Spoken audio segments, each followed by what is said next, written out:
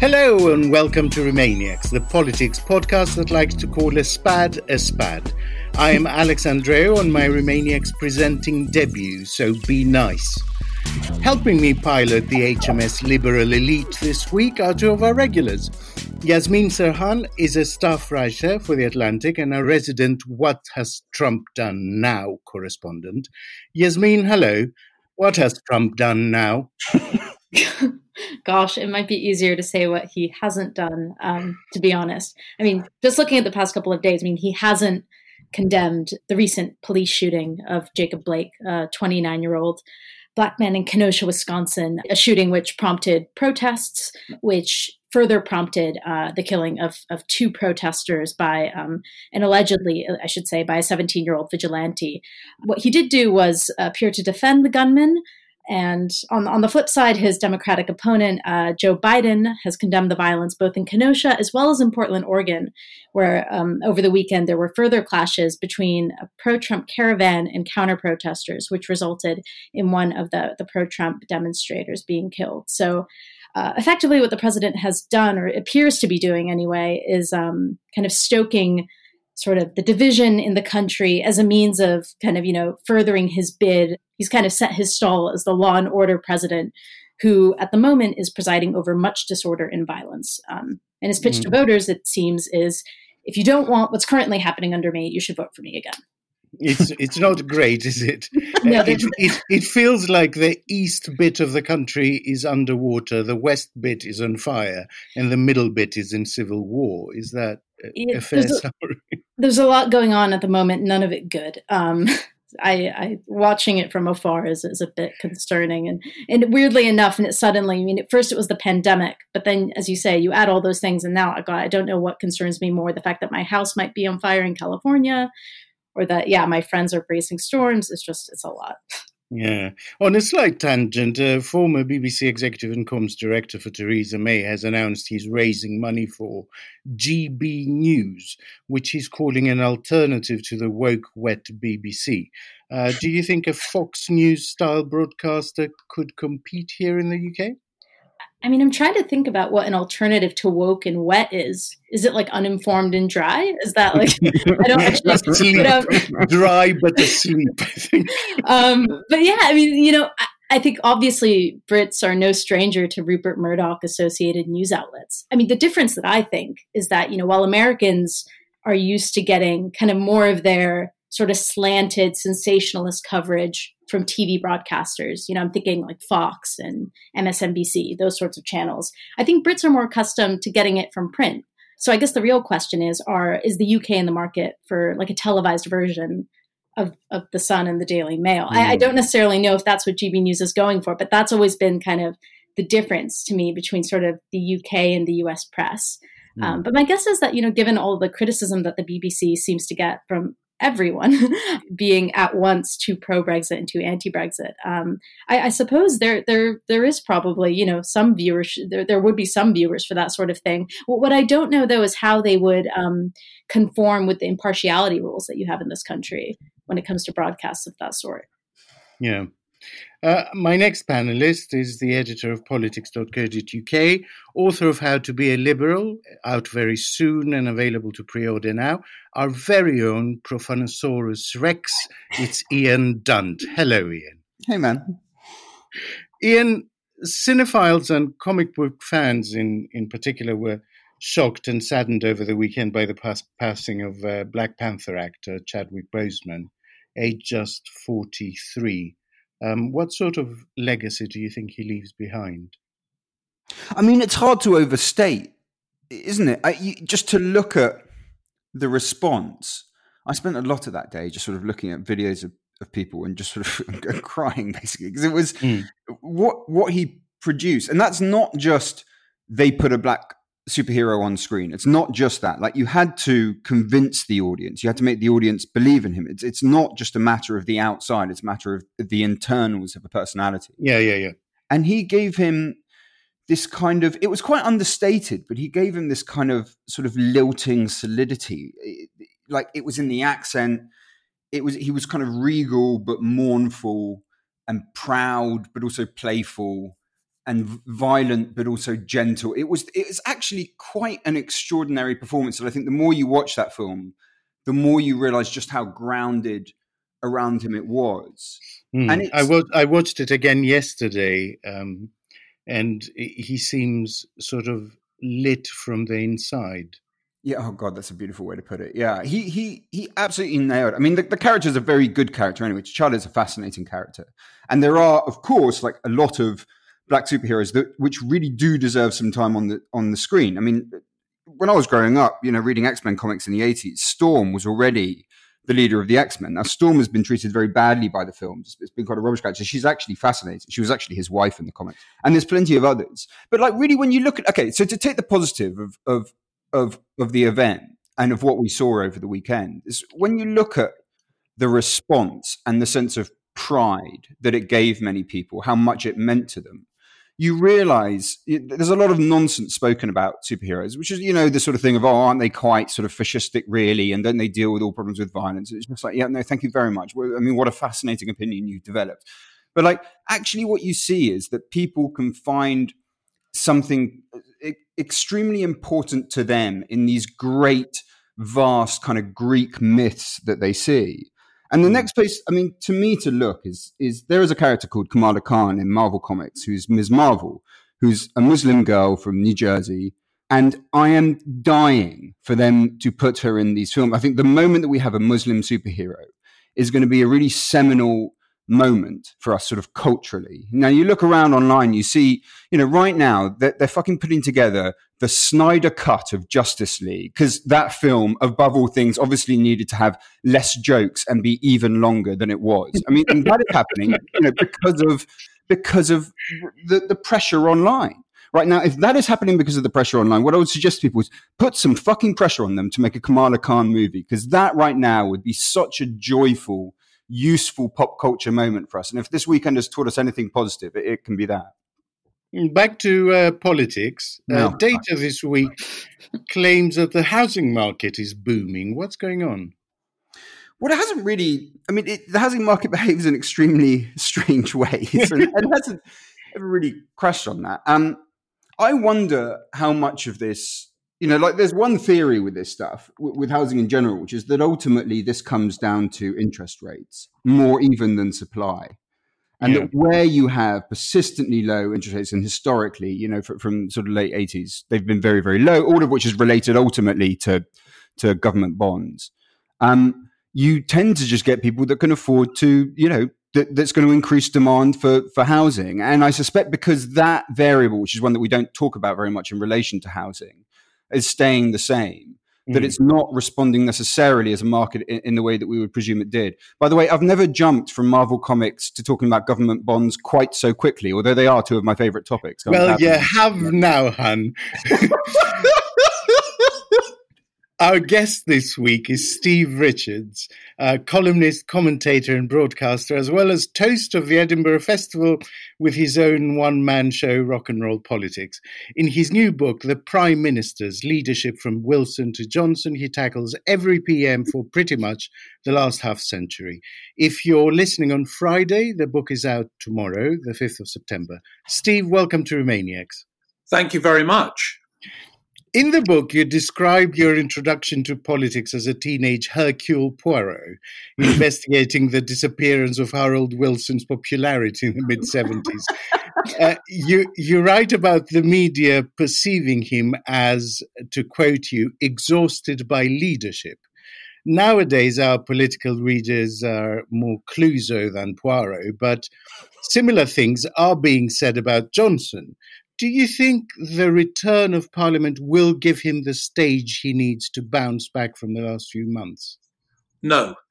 He's a very poor parliamentary performer, as this week's Prime Minister's questions showed vividly. He's never been a good parliamentary performer, Johnson. And in fact, if you look at the Prime Ministers I covered, I think the only one in a very different way who was as weak as him in the chamber was his immediate predecessor, Theresa May.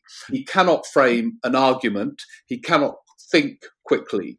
And they are two of the requirements when you're answering Prime Minister's questions, or indeed dealing with difficult questions elsewhere in the House of Commons, especially when he has weak ammunition to begin with, which he does on a whole range of issues. Yeah. He is not a good parliamentary performer. So no, Parliament will not be the location of a revival if there is to be such a thing. Yeah, this week was awful. We're recording right after PM Keys. It was like a lost To Ronnie's Mastermind sketch where his specially subject is answering the questions I prepared for. What do you make of the Times scoop that, according to Dominic Cummings' father-in-law, Johnson will step down in January? Well, that's to do with his health, so the rumour goes. I find all the stories about his health to be red herrings. If he hadn't had the virus, he would be as he is now. Mm-hmm. He's just wholly unsuited for the demands of being Prime Minister, and the demands are epic in ordinary times. They are even more so now. I think he faces bigger challenges than any of the other prime ministers I write about. And he's just wholly ill-equipped in every respect of his personality to meet those challenges. And I think that would be the case if he's 100% fit, if he's still really knackered from the virus or whatever. Honestly, if he was 100% fit, this would be the sort of Johnson figure we would be getting. So I've no idea about the state of his health, but I'm pretty sure it's a red herring. We'll be talking at length about the demands of the job in your book later in the programme. On the show this week, back to life, back to reality, back from a fantasy, yeah. But what world awaits those returning to schools, offices, and the Houses of Parliament? What political curveballs are heading Boris Johnson's way at the end of the transition approaches? And what screeching U-turns have the government yet to make? We offer our predictions.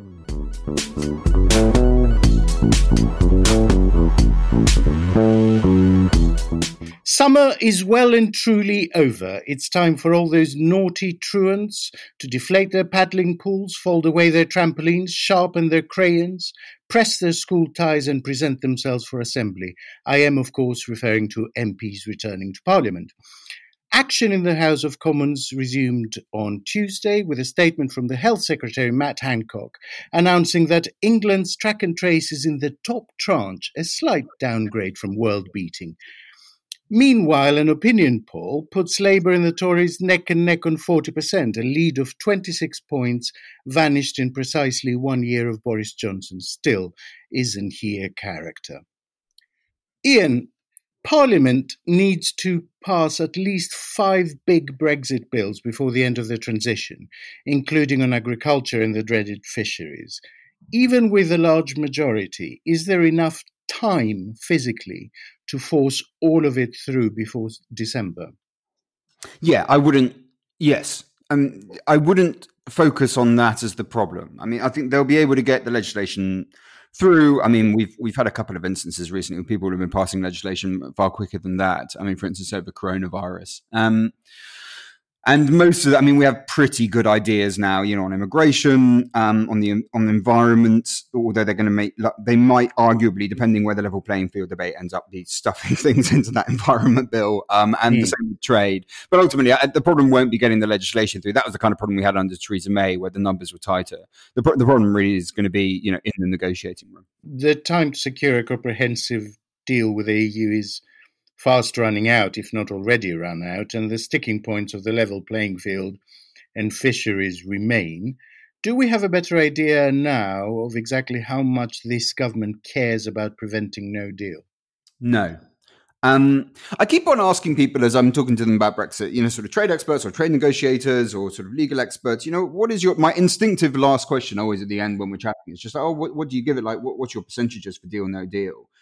And I have to say, I would say over half of them put it below 50% chance of a deal.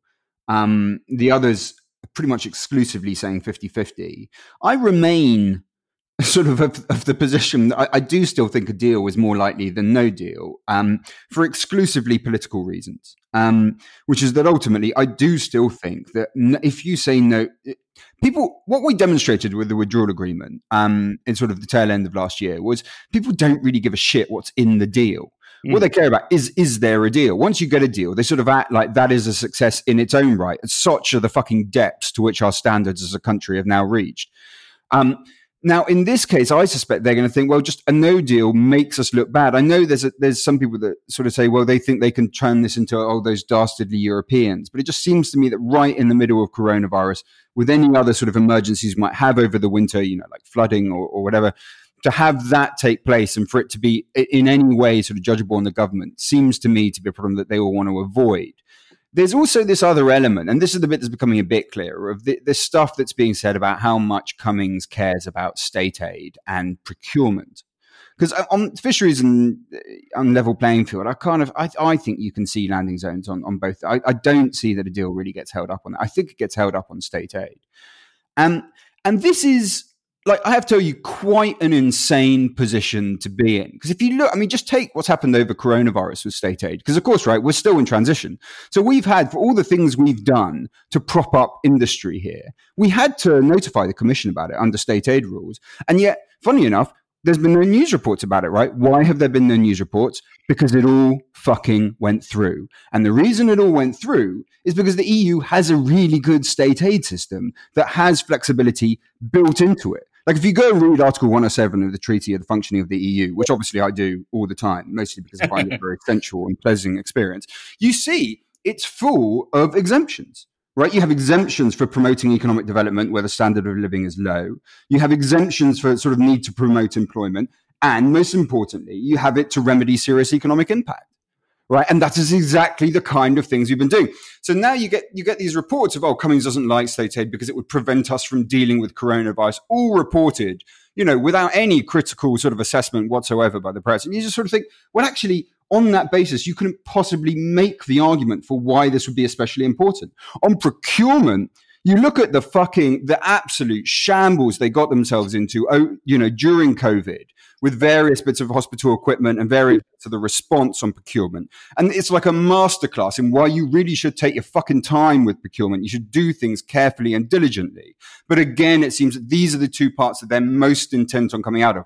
So even though I still think it looks like I still think it's most likely there's going to be a deal on those two areas. That does seem to be the bit that might arguably be pushing them beyond the politics towards no deal. Steve, a lot has been made of Keir Starmer's reluctance to be drawn on certain issues. As someone applying to lead the country, do you think he's doing the right thing by biding his time like this, or should he be more active in offering his steer on all current issues? Well, I think broadly he's got, I suppose you're referring mainly to Brexit. And I think at the moment, but not for much longer, he's okay not to intervene and watch the government head towards whichever direction they're going to go. And as Ian suggests, it's kind of 50-50, no deal or deal. But then he will have to come in and come in big time. But silence at the moment, I think, is okay, because when you think about it, this government has got a big majority in the House of Commons, so he cannot change events in the House of Commons as bizarrely Corbyn could, because it was a hung parliament. Similarly, if he was to say something on Brexit, he would not change the course of events. It's not as if Johnson will say, "Oh, have you seen old Starmer? So we better do it."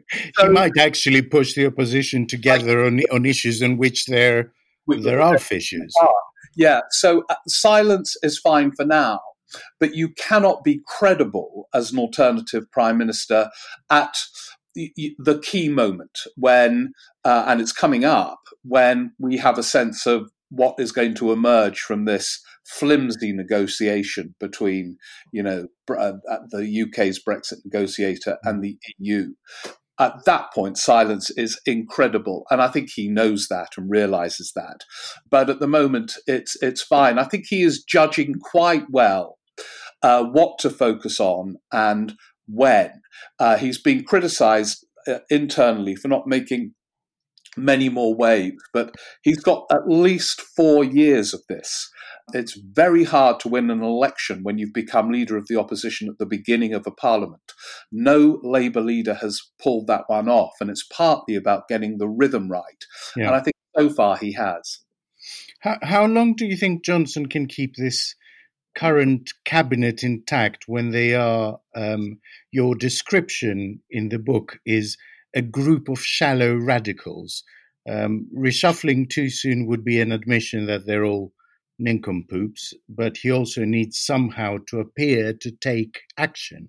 Well, it's the number 10 operation, which is a group of shallow revolutionaries, I think I call them. The cabinet itself is a largely subservient body, selected because of their willingness to be subservient. And that dynamic can remain in place as long as the Prime Minister is commanding or appears to be commanding. Now, commanding means many different things. Johnson will never be a commander in terms of policy detail or implementation. But when you've won a near landslide election, that gives you an authority to do what you want. Now, that is just about still in place. But the reason why these polls, which you've mentioned, are quite significant is that polls, although often proven to be wrong, determine the way everyone is seen. And it's still an if, but if Labour moves into an opinion poll lead this autumn consistently, I think his authority, even over this very subservient, fearful cabinet, every minister, including incidentally Rishi Sunak, terrified of Cummings, etc., that will change if Johnson looks like a vote loser rather than a vote winner. And I mean, arguably the only thing that penetrates a narcissistic personality is the notion that they're disliked. So I think those polls are quite important. Yasmin, the government is pressing ahead with the reopening of schools, which could lead to further lockdowns in other areas. Some epidemiologists have suggested that basic science dictates one must change one factor at a time to assess their effect. Yet the government is pushing people back to the office, children back to schools, and students to universities, the single largest annual movement of people within the UK, all in the same month. Johnson took time off last weekend from cosplaying Bob the Builder to say that the government has a moral duty to keep schools open. Chris Whitty, meanwhile, is using the language of trade-offs in relation to a possible second wave. What do you expect may be sacrificed to ensure schools stay open? It's a good question. I mean, the way I interpreted Whitty's trade-offs remark was that, in a battle between, say, pubs and restaurants versus schools, that schools would win out. And, I think there's definitely a case to be made that the importance of keeping schools open, not just for students whose educations have been impacted, but also for their parents, particularly their working parents who've been balancing everything for these last God knows how many months. But yeah, I mean, it really does feel like we're kind of trying to go full steam ahead back into a sense of normalcy. And while I think a lot of people can, sort of get behind the idea that we need to get kids back in school, this argument that, we need to kind of do everything else at the same time. And going back to the office also means getting back on the tube. I personally am not very much ready to do that. But, something Chris Whitty said, I'm trying to remember when, but he said that the idea that we can open up everything and keep the virus under control is clearly wrong. And that seems to be flying in the face of kind of what the government is asking us to do at the moment. So, I think it logically would make sense that, if we have this very sort of testy situation where cases are rising, that we'd want to tweak one factor at a time. At the moment, it feels like the ask is that we should tweak 3 or 4. And I could understand why that's quite scary for some people. So, but what are the pressure valves for letting air out of that situation? Might he reclose pubs and clubs, or will it be encouraging people to go back to home working? I mean, that would just seem bizarre. Yeah, the thing that I think is that, at the moment, home working is working at the moment. I mean, people have been doing it for a while. They've kind of gotten accustomed to it. This, of course, applies to the industries that can do this. But yeah, I mean, I would imagine that the government would be quite loath to kind of shut down pubs and restaurants altogether. I think that the appeal of local lockdowns is quite strong in that respect. But yeah, I mean, when you put it between, keep our kids in schools or go have a pint on a Friday night with your friends, I feel like it's hard to make a case for the latter. I mean, I strongly, spiritually support making a case for the latter, but I gather that we're just not ready for it. Rishi Sunak has earned plaudits for his general largesse in schemes like Eat Out to help out.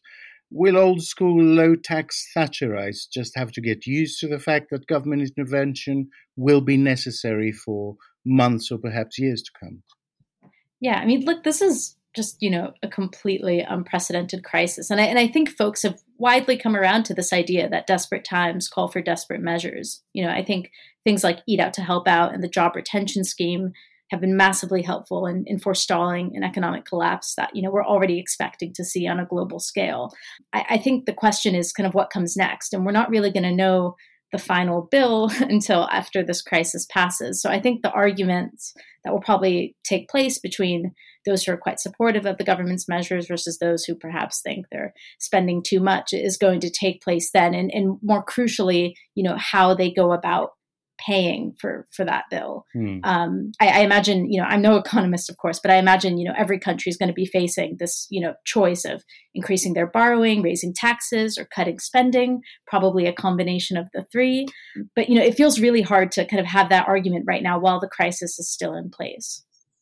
Ian, many Tory MPs appear to be getting a bit nervous about the taxes Sunak might have to introduce in the coming month. What sort of changes could he get away with, given the balance he has to strike between those new red wall MPs and the more traditional small state hawks? Honestly, it's actually quite hard to work out, and you don't envy being in his position. I mean, so far this week, the Sun is gunning for him on two of them, on fuel duty and national insurance contributions for the self-employed. And I'm sort of suspect those are both dead now, after not much effort. I mean, foreign aid is the other one that sort of tipped, but there's a bit of a kickback against that. You'd be mad to try and do it through VAT right now, because the last thing you want is to discourage people from spending. Yeah, and it's quite a regressive tax as well. Yeah, it's a regressive tax. Yeah, exactly. But even just in terms of the problem that he's being presented with, rather than sort of, even the political values going into it. And the same, with austerity, they've kind of blocked themselves off from just cutting spending in that manner, because they've made rather a big deal of the fact that, well, we don't do austerity anymore, which has a kind of a moral lesson in it, by the way, which is that the Conservatives, decided to do austerity as an ideological project when it frankly wasn't required, and are now unable to have that avenue open to them at a moment where actually a little bit in the future it might actually be a bit more helpful to do something like that. They went too soon, didn't they? They did, yes, indeed. And there is a fable to be told about that manner. You could possibly, things like capital gains tax, or a raid on pensions relief, but the thing is, that is going to see them all kinds of fucked up from Tory MPs. They're going to get the shit kicked out of them there. So it is really hard to see how he's going to approach that. But again, you should also add, economically, the truth is, this is not the time to be doing that. You do this stuff when you think the crisis has passed, when you think that demand is back to where it would normally be, and you can afford to do it. Doing it now would be too early anyway. But being that as it is, I honestly, given the political situation in which he finds himself in and the economic one, it's hard to see what he goes for. We shall watch with trepidation and relish.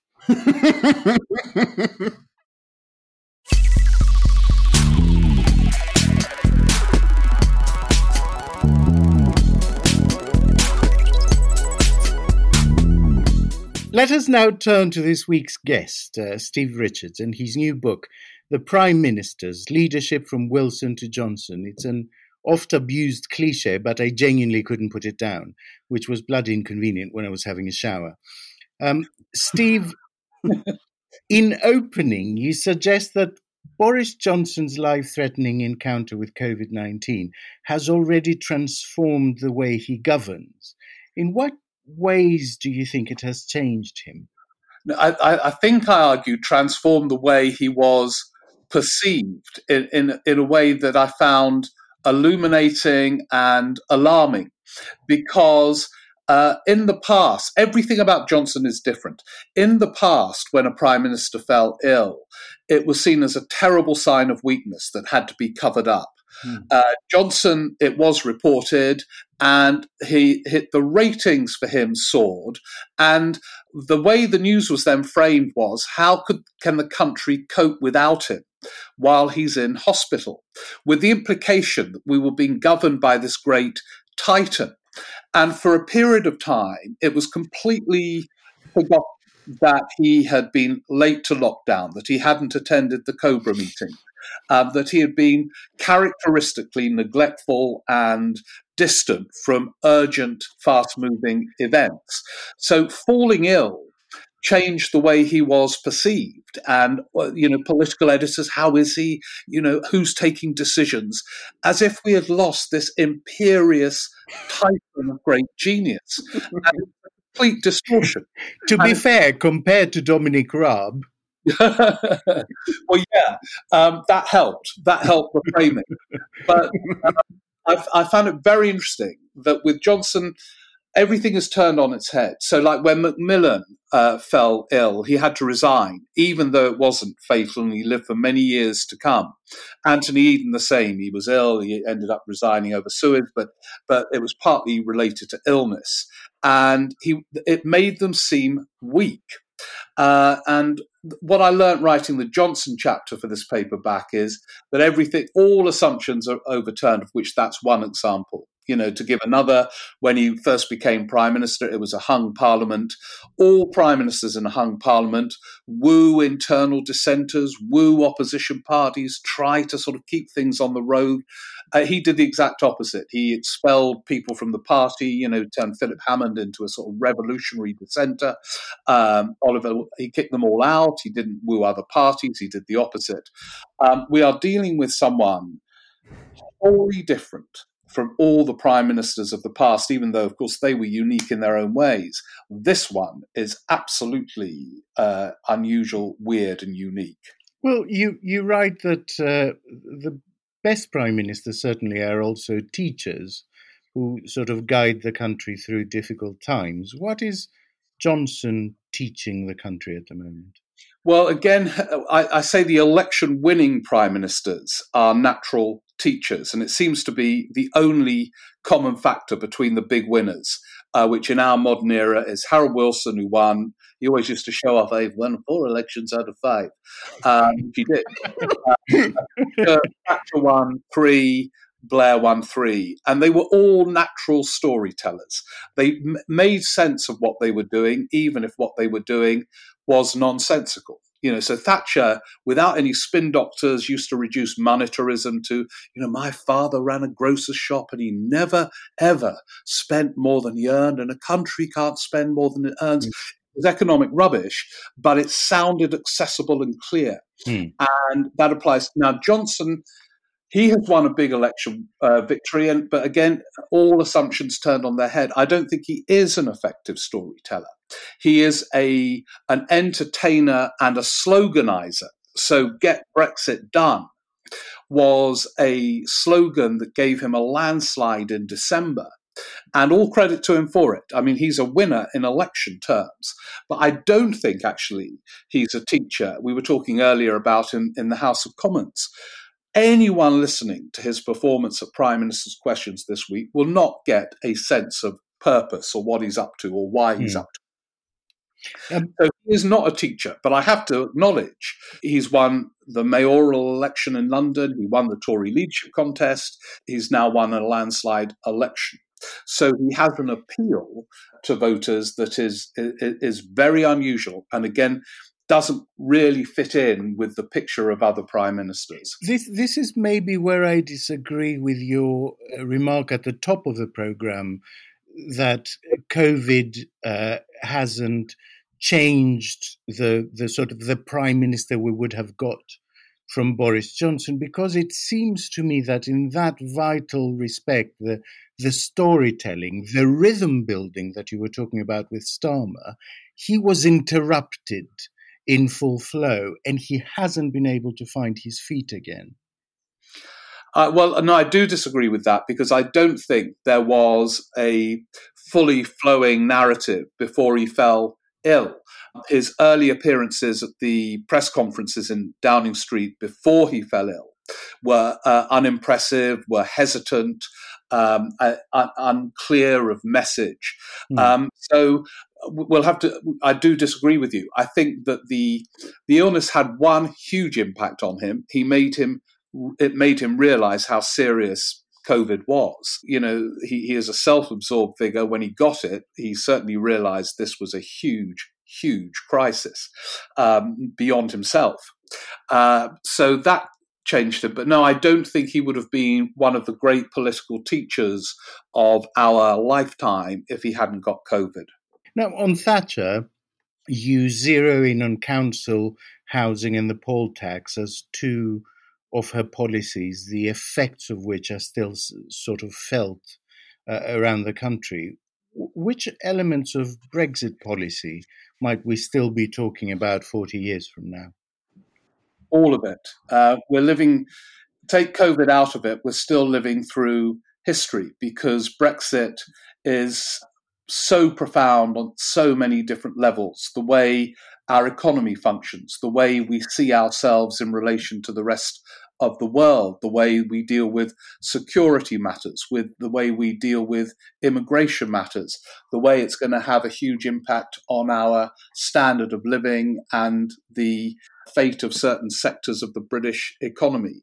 So I think that Brexit will fascinate historians, not just in 40 years' time, but 200 years' time. And in 40 years' time, we will still be living with the direct consequences, whatever deal emerges, but also with kind of wider consequences of all that energy and money spent trying to get Britain out of something that was quite useful to it, when that focus could have been on how does Britain deal with elderly care? How does Britain have a well-resourced NHS? And all these things have just been totally obscured by this mad obsession with Brexit. So I think it will hover for many years to come in all its manifestations. Opportunity costs are always ignored. Exactly. Hardest to measure, but really important. I found this point you made about Theresa May really fascinating. You say that she was poorly equipped for number 10 because she spent most of her ministerial career in the Home Office. If one were looking at the position of PM sanely as a very difficult job, what would you say is the optimal preparation? What would we as a country list under essential in that job ad? Well, if you were doing it as a job ad, rationally, rather than what does happen, which is all kind of wholly irrational, who ends up getting it, I think you would say a period as Chancellor. So you had a mastery of economic policy making and also a sense of how the Treasury works, which is not always for the good. And ideally, you'll have been in one spending department like education or health, and that would give you a sense of both ends, the focus on the Treasury sound money culture, but then the need sometimes to spend and invest and deal with the demands of a department. I think one of the things that kept Thatcher slightly reined in at times was her experience as education secretary, where actually she campaigned for quite high budgets and was aware of some of the constraints when she moved into number 10 as to what can be achieved within each individual department. If she hadn't had that job, I think she'd have been crazy in number 10. But that gave her a sense of the limits of what can be done in a department. So that would be the combination that would make an ideal prime minister. Interestingly, it's rarely the case. A lot of our prime ministers have no experience of government whatsoever. Blair, Cameron, Thatcher was only education secretary, no economic experience. Brown only had the chancellorship, although that was good preparation for the crash when he was prime minister. It's interesting how few who make it have those qualifications, and many of those who don't make it and who ache for it did have those good qualifications. Off the top of my head, John Major is the only one I can think that fulfills that criteria. But he delivered one budget as chancellor. He was chancellor for about 10 minutes. Okay, sort of ish. And so it was, he wasn't there long enough in any of those jobs. You also wonder what might have happened if David Cameron pressed on after his defeat on the referendum, as Wilson did. Ponder the imponderable for us. Where would we be now if he had? I think a split Tory party, but he would have tried, he's said this on the record, for some kind of Norway-type Brexit. And so if he had succeeded, big if, we would be in a better place than the ultra-hard Brexit that's being contemplated at the moment. But I don't think he would have been in a strong enough position to deliver what he wanted, having lost the referendum. His authority was completely wiped out. Let me invite the panel to ask a few questions. Yasmin? Yeah. So, Steve, prime ministers have been accused of being in the pockets of the presidents they worked for. For Tony Blair, it was Bush, who I believe in your book you mentioned that some in the press used to refer to him as Bush's poodle. And for Johnson, it's Donald Trump, who, as we all know, refers to his British counterpart as British Trump. Do you think it's possible for modern prime ministers to properly govern on their own terms outside the special relationship? I do, if they choose to do so. And as you suggest, most of them don't for various reasons. For example, I think Blair could have broken with Bush over Iraq. It wouldn't have been easy for him. In fairness to Blair, that what if was rarely posed. What if he had broken with America before the invasion? What would have happened? That too would have split the Labour Party in a different way. But yeah, I think if prime ministers choose to keep a distance, in the same way that, as you know better than me, some US presidents do not prioritize British prime ministers, they would find it perfectly feasible. But it's going to be harder now we've left the European Union, because we're this pathetic little island on its own, and probably, therefore, this so-called special relationship will acquire a greater importance. You can see now the desperate flapping around over a US trade deal just to get that sort of protective shield, as they would see it. But I think it would be perfectly feasible. It's going to be very interesting if Biden wins.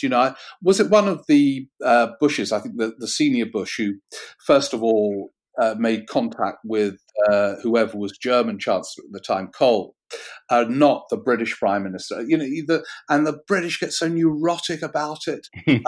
But it just shows that, it's not always the America president's choice to turn to Britain.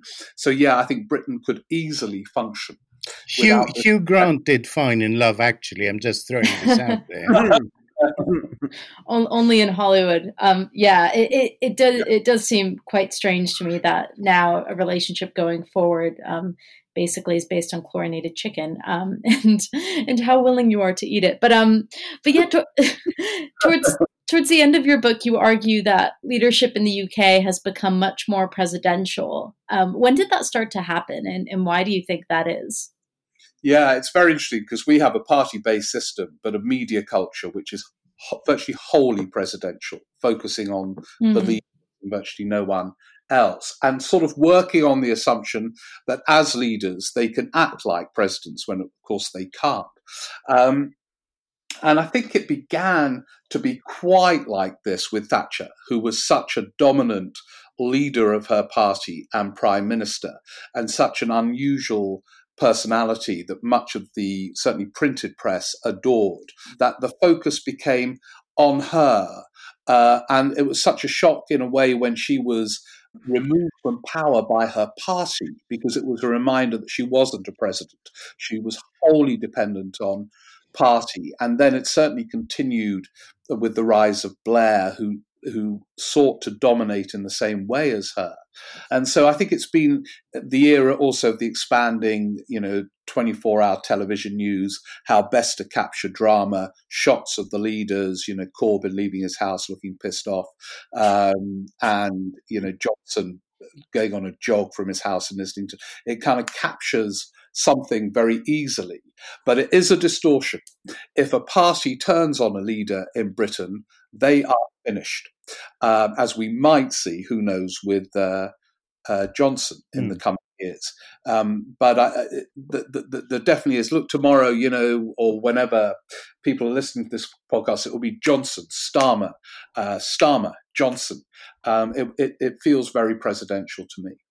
There's always this very fraught relationship, isn't there, between especially Labour leader, especially the manner in which Labour people talk about the relationship between the leader and the media. Where Tony Blair, put a lot of effort into getting on with the media, did rather well. Jeremy Corbyn treated them as some kind of enemy conspiracy front, did rather badly.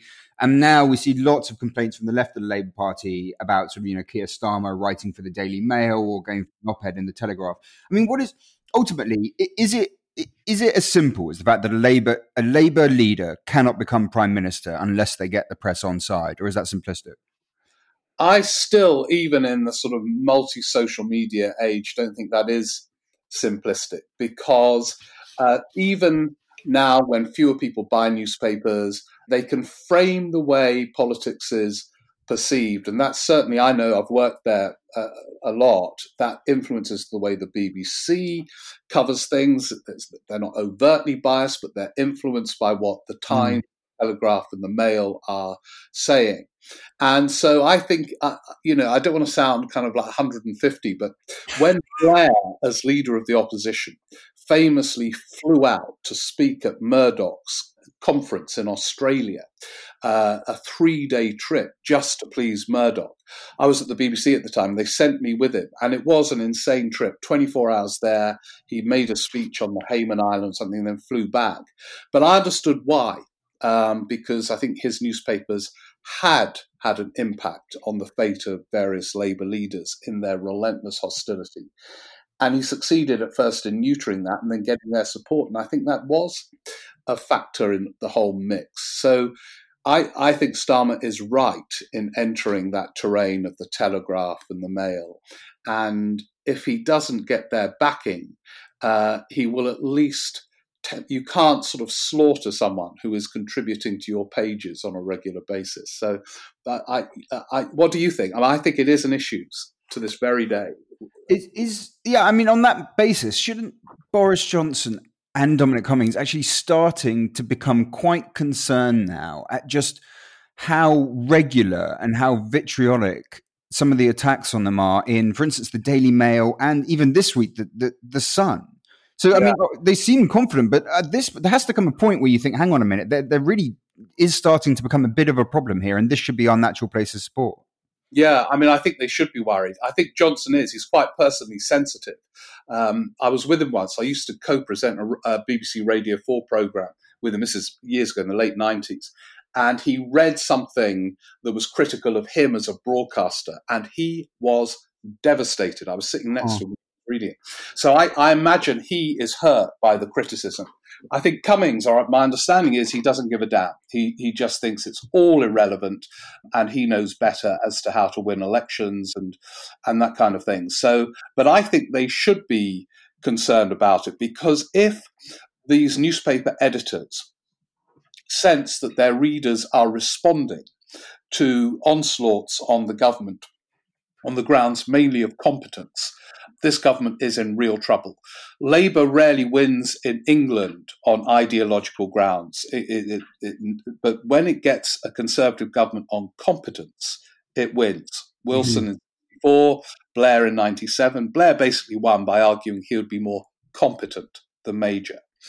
And that's what Starmer is doing at the moment, framing an argument around competence and with the backing of these newspapers. So, I think they should be worried, but I agree with you. I suspect Cummings isn't. Steve, it must have been impossible to research the book without drawing comparisons between your various subjects. Who do you think is the greatest prime minister of the ones you looked at? Oh. Well, greatest is partly subjective, isn't it? Because, there are some who are... Yeah, I'm not going to let you get away with it. You have to pick one. No, I will answer it very, very directly. I think the one who... It's obvious, so it's become a cliche, but the one who achieved what she set out to achieve is Thatcher. She had, I don't agree with what she did, but she had, in the mid-70s, a view of Britain and what had gone wrong and what needed to change, which is, I continue to believe, was simplistic and dangerous in many ways. But she went for it. And she also had a very smart reading of the space available to her. So early on, she was quite cautious. Willie Whitelaw was her deputy, who was from a very different wing of the Tory party. But then she detected space when the SDP split from Labour in the early 80s. And then she really went for it, bringing in Norman Tebbit and all these people. And in a way, if you look at New Labour in 97, they had this huge majority, but they were very cautious and fearful, partly for reasons we've been talking about. The newspapers terrified them, and the fear of losing, having lost so many in the past of elections. So I think she was the one who, in the modern era, achieved what she very clearly set out to do. Blair to win 3 times for Labour. I think the art of winning for Labour should not be an underestimated skill, given that party's capacity to lose elections. But he was less clear about what he wanted to do and why than she was. And he was less of a change maker than she was from the left. Hello, it's Andrew Harrison, the producer here. If you like Romaniacs, you will love The Bunker. Every Wednesday, the Romaniacs regulars plus new guests get together for a no-holds-barred political roundtable about anything and everything except Brexit. What we are definitely living through is a golden age of incompetence. We don't talk about the parts of the data pipeline that are the cause of misleading arguments. On Mondays, Tuesdays, Thursdays and Fridays, there's The Bunker Daily, with one-to-ones and explainers on everything from the economy to the arts, culture and even food. Italians are extravagant about food but never wasteful. That's what I'm like. I'm a genius. That's what the J stands for, Donald J. Trump. That's The Bunker, with all your favourites from Romaniacs and more. Get it wherever you get your podcasts.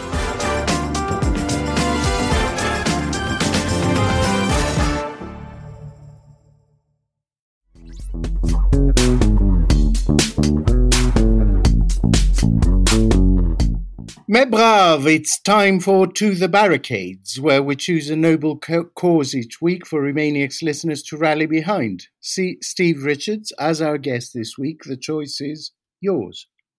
Thank you. My cause is podcasts. I think they are fantastic. Hurrah! I'm hooked on podcasts, and it is a joy when they arrive on a daily basis. And they are free, but I think we should contribute to podcasts if we can, in whatever form. I know some servers now have the mechanism to do it. I think there are lots of good causes, let's be honest, but this is a good cause. So if you like podcasts, this one, anyone, help them, contribute to them, because they are such a life-enhancing force. Well, here. Finally this week... That's in the post, Steve. Yes. Finally this week, as Gavin Williamson becomes the first Secretary of State to execute so many U-turns, so close to each other they have actually melded into a seamless, graceful pirouette, Tory backbenchers appear worried that the government doesn't know which way it's facing. One U-turn on easing lockdown measures in Greater Manchester happened quite literally while the Prime Minister was on his feet, refuting the charge that the government is prone to U-turns. We've each picked one current policy from which the government might turn away with their next tire-melting donut. Yasmin.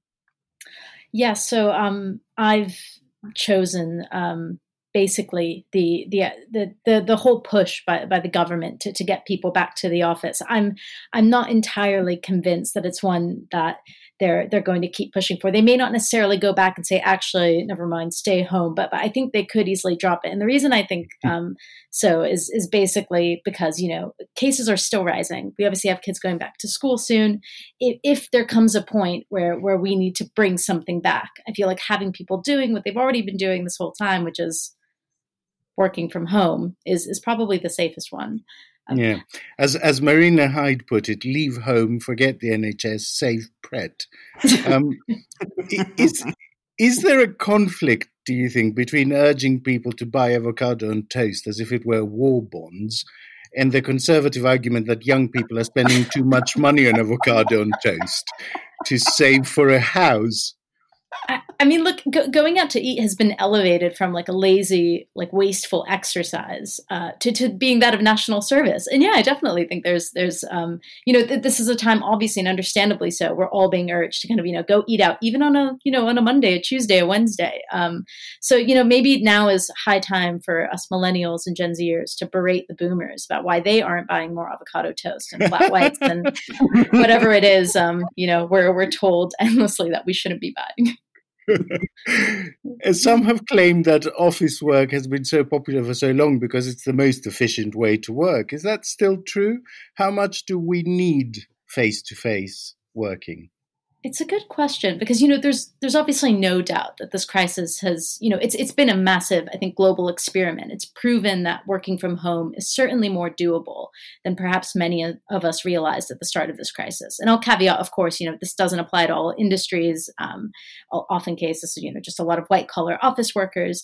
But at the same time, I recall something that I think Jeremy Hunt said earlier today on Sky. There's this, I think he said, fizz and excitement about working in the office. I don't quite know what he meant, but I think I got the general gist, which was that, even as someone who, I've clearly of the position that, if we're going to not be risky, work from home, as long as we need to, that, of course, I don't think that working from home forever is a permanent solution. I definitely think for some industries, being around people, being able to exchange ideas face to face is really beneficial. I mean, I, for one, miss being able to spontaneously, chat with my colleagues without having to schedule a Zoom call first.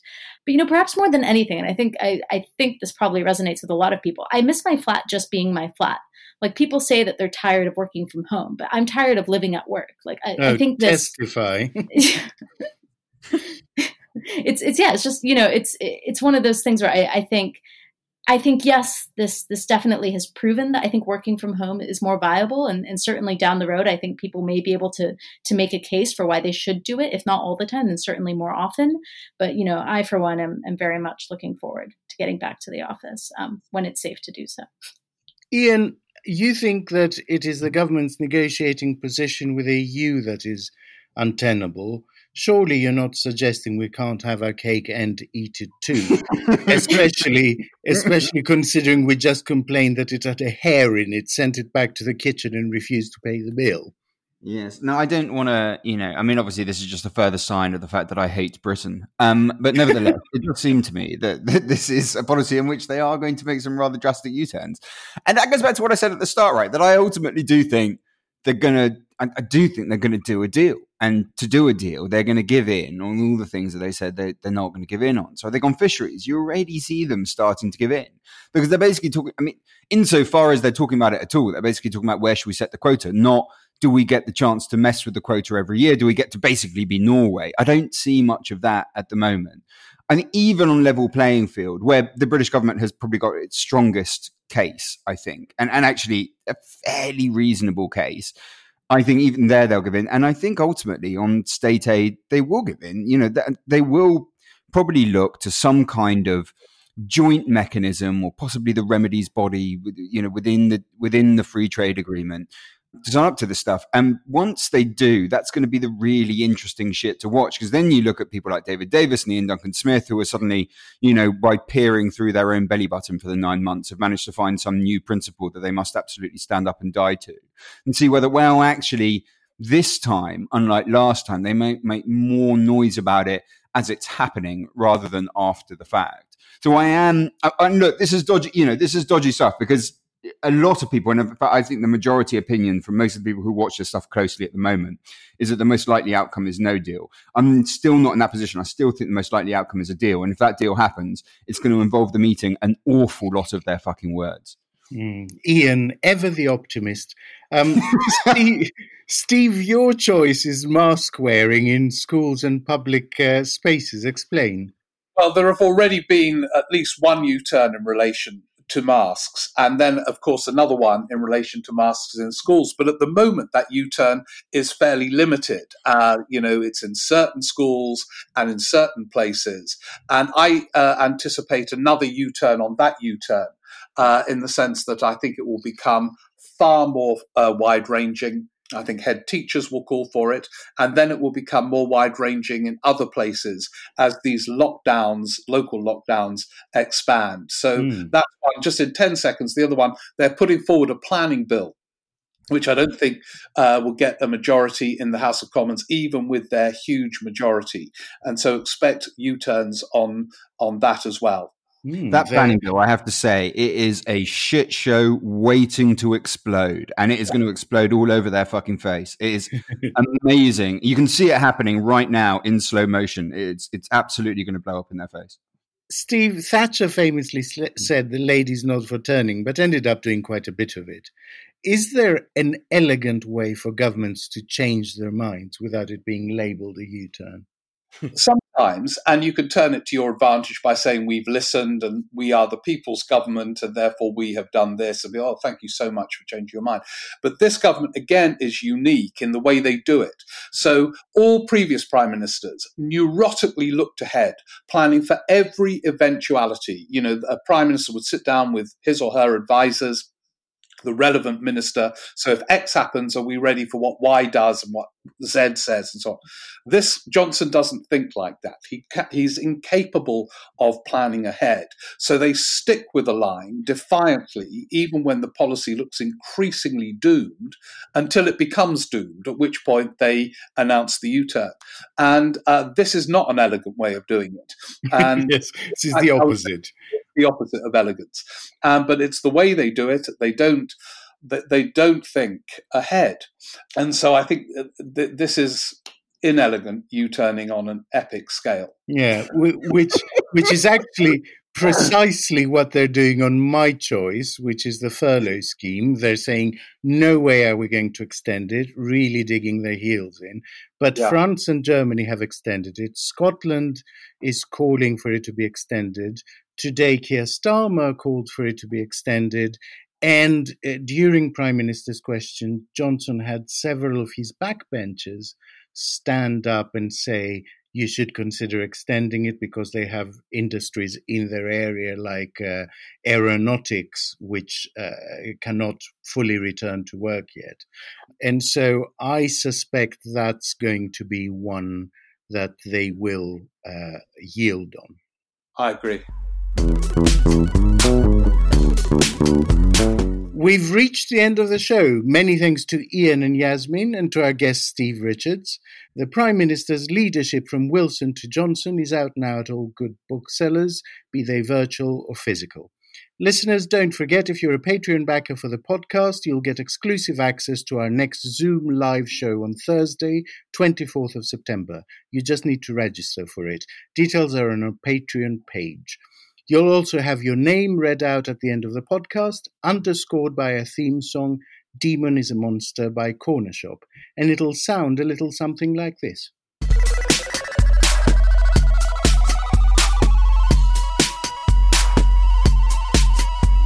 Hello, and thank you from me to Alexander Ord, NPQ, Steve Pittman, and V. Bright. Thanks from me to Anne Wolfe, Andrew Nelson, John Pendleton, and Jonathan Flintham. And from me, it's goodbye, and thank you to Donna Hansen, Ulrich Hustadt, Amy Luce, and David Allen. See you all next week. Remainiacs was presented by Alex Andreev, with Yasmin Sahan and Ian Dunt. Audio production and scripting was by me, Alex Rees. The producer was Andrew Harrison. The assistant producer was Jacob Archbold. And Remainiacs is a Podmasters production.